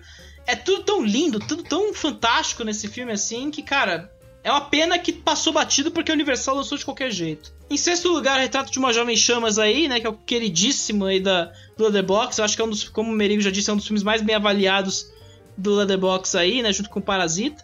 Em quinto, outra surpresa minha que eu achei estranho passar batido, porque é o novo filme do diretor de Cara Gente Branca, que é o Bad Hair, né? Que é um filme que saiu na Hulu, né? Coincidentemente. E que, pô, é tudo aquilo que eu não vi rolar com Pequenos Incêndios por toda parte e o Lovecraft Country. É uma combinação dos dois de uma maneira, assim, espetacular. É um filme foda, explode cabeças e tem um monstro maravilhoso no meio do caminho ali, que eu acho perfeito. Então, pô, espero que seja mais descoberto no futuro, ainda mais que ele vai fazer série de Star Wars agora, né? Tem o Prefeitura do Frederick Wiseman, que a gente já falou aí, que, puta, mastodôntico aí, o melhor filme sobre administração pública que faz o elogio do poder público ao mesmo tempo que problematiza. Em terceiro, Nunca, Raramente, Às Vezes, Sempre, né? Que eu acho que é uma pena que esse filme talvez não vai chegar no Oscar, por mais que eu esteja fazendo muito pensamento positivo aí. É um dos grandes filmes aí, é outra tragédia dessa distribuição brasileira que tacou o filme de qualquer jeito aqui no circuito. Em segundo lugar, aí, acompanhando o fanboyzismo aí do Matheus, o The Woman Who Ran, do Hong aí. Hong no seu auge, assim, o cara tá num nível que é meio acima de tudo. E por fim, Joias Brutas, cara, nada bate, é o ataque de ansiedade que define 2020, querendo ou não, é aquele filme que vai mostrar pra todo mundo que, cara, a gente tava naquela situação o ano inteiro, né, querendo ou não, a gente foi o apostador, jogando tudo na carta errada e de alguma forma ganhando o jogo ou perdendo, né. Enfim, ano desgraçante. Muito bem, pra gente finalizar aqui, né, dar sossego pra nossa editora Mari Leão e pros ouvidos dos nossos ouvintes e ouvintas, os mais esperados para 2021, segundo lá o fanbase, usuários do Letterboxd, né? Em 10º lugar tem o novo Esquadrão Suicida, certo? Esquadrão Suicida, tentativa 2. Não posso deixar de perder. Do James Gunn. É esse que vale, é Esquadrão Suicida, esse que vale. É o nome isso, exatamente. Podia ter esse subtítulo. Esquadrão Suicida, ponto, versão final, né? Agora vai. Vale esse. Que vale. Muito bem. Aí em 9º lugar, Eternos, certo? Acompanhando Nomadland, né? Tudo hype. Nem a Disney lembrou desse filme, mas... Eternos da Chloe Zhao. Alguém tá que é da diretora do Nomadland, né? Eu tô a fim de ver, mas né, o filme tá tão longe. E tem que sair Viúva Negra primeiro, né?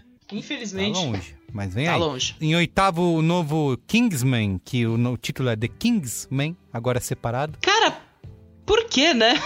Sim. Nossa, o segundo é muito ruim esse filme. O segundo é bem horroroso, cara. Chega.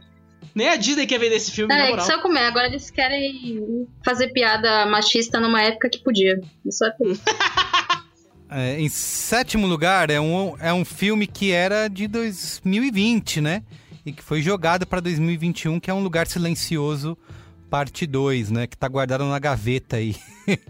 Outro hype inexplicável, né, cara? Eu não entendo mesmo. Eu tô no time do Pedro nesse aí. Guardado na gaveta. Se alguém abrir lá, pode assistir. Em 6º lugar, é outro filme de 2020 que eu queria muito ver. Tava marcando já pra ver no SXSW, que é o Cavaleiro Verde, né? The Green Knight. Sim. É um filme do David Lowery, que é um... A 24 guardou esse filme, né? Escondeu esse filme. Exatamente. Escondeu assim, eles nem falam do filme mais. Devem estar apostando alguma coisa, né? Eles querem o hype, mas é bizarro, não faz sentido. Tá guardando. Eu gosto muito dos filmes do diretor, adorei o Ghost Story, né? Que aqui no Brasil foi traduzido como Sombras da Vida. Então, tô doido pra ver. Meu amigo Dragão, pô. Meu amigo Dragão, bem legal, bem legal. Em 5º lugar, Última Noite no Sorro, né? Last Night in Sorro. Esse é o hype do cinéfilo em 2021, né? Que é do Edgar Wright. Queridinho. Eu quero voltar a ver um filme dele sem precisar pensar que o elenco fez um monte de besteira. Porra! Baby Driver, né? Se alguém der um pio mais, ele Nunca mais. Pior que eu gosto tanto. Baby Driver e Sorry to Bother You, né? Os dois estão competindo pau a pau, né? Outro filme aí que tá na gaveta, né? Que é o novo 007, né? Sem Tempo, Irmão, Sem Tempo pra Morrer. Tá esse filme é um problema. Esse aí deve ser o maior prejuízo de 2020. Em 4º lugar. Daniel Craig já no modo... Nossa, ele já não aguentava mais antes, imagina agora. Antes ele já não queria mais, agora que esse filme não sai, ele tá, pelo amor de Deus, me libera desse contrato. Pode ser. Pelo menos ele vai comprar uma lancha maneira agora, gente. É por isso que ele tá vai lá. gastar tudo em Heineken, ele não faz comercial da Heineken.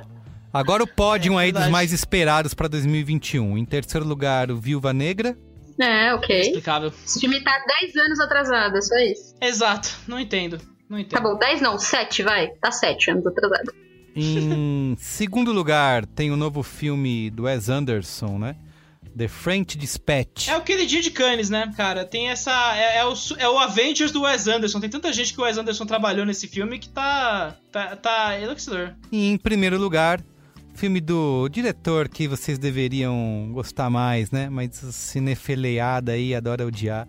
Que é o nosso Denis Villeneuve com Duna. Eu amo o Denis Villeneuve. Muito bem, Júlia, é isso aí. Eu vivo por esse homem. Eu vivo e morro por esse homem. Não é brincadeira. Eu amo esse homem. Nada que desabone, Matheus? Só isso. Eu não amo, não odeio, mas não amo também. Eu acho a chegada legal, o Blade Runner dele eu acho bom pra caramba, Os Suspeitos eu acho bem legal. Parabéns. Eu gosto de filmes dele. Muito bem, então Duna tá em primeiro lugar aí. De novo, né? Porque em 2019 ele também foi o filme mais aguardado pela comunidade do Letterboxd, né? Então existe... É um filme que realmente é pra ser o filme do ano, né? A gente tá revivendo 2020, que desgraça. É o ano da marmota. A gente tá em 2020.2, gente. Pelo amor de Deus. Muito bem, gente. Então é isso, 2 horas de cinemático, hein? Como há muito tempo a gente não fazia. Perdão. Mas acho que é por um bom motivo, né? Relembrar o nosso ano que nunca acabou. Gente, obrigado, viu? Beijo, gente. Tem mais cinemático. Tchau, gente. Tchau, gente. Até mais. Manda e-mail no cinemático@b9.com.br, tá? E segue a gente no Twitter e Letterboxd. Tchau! Tchau!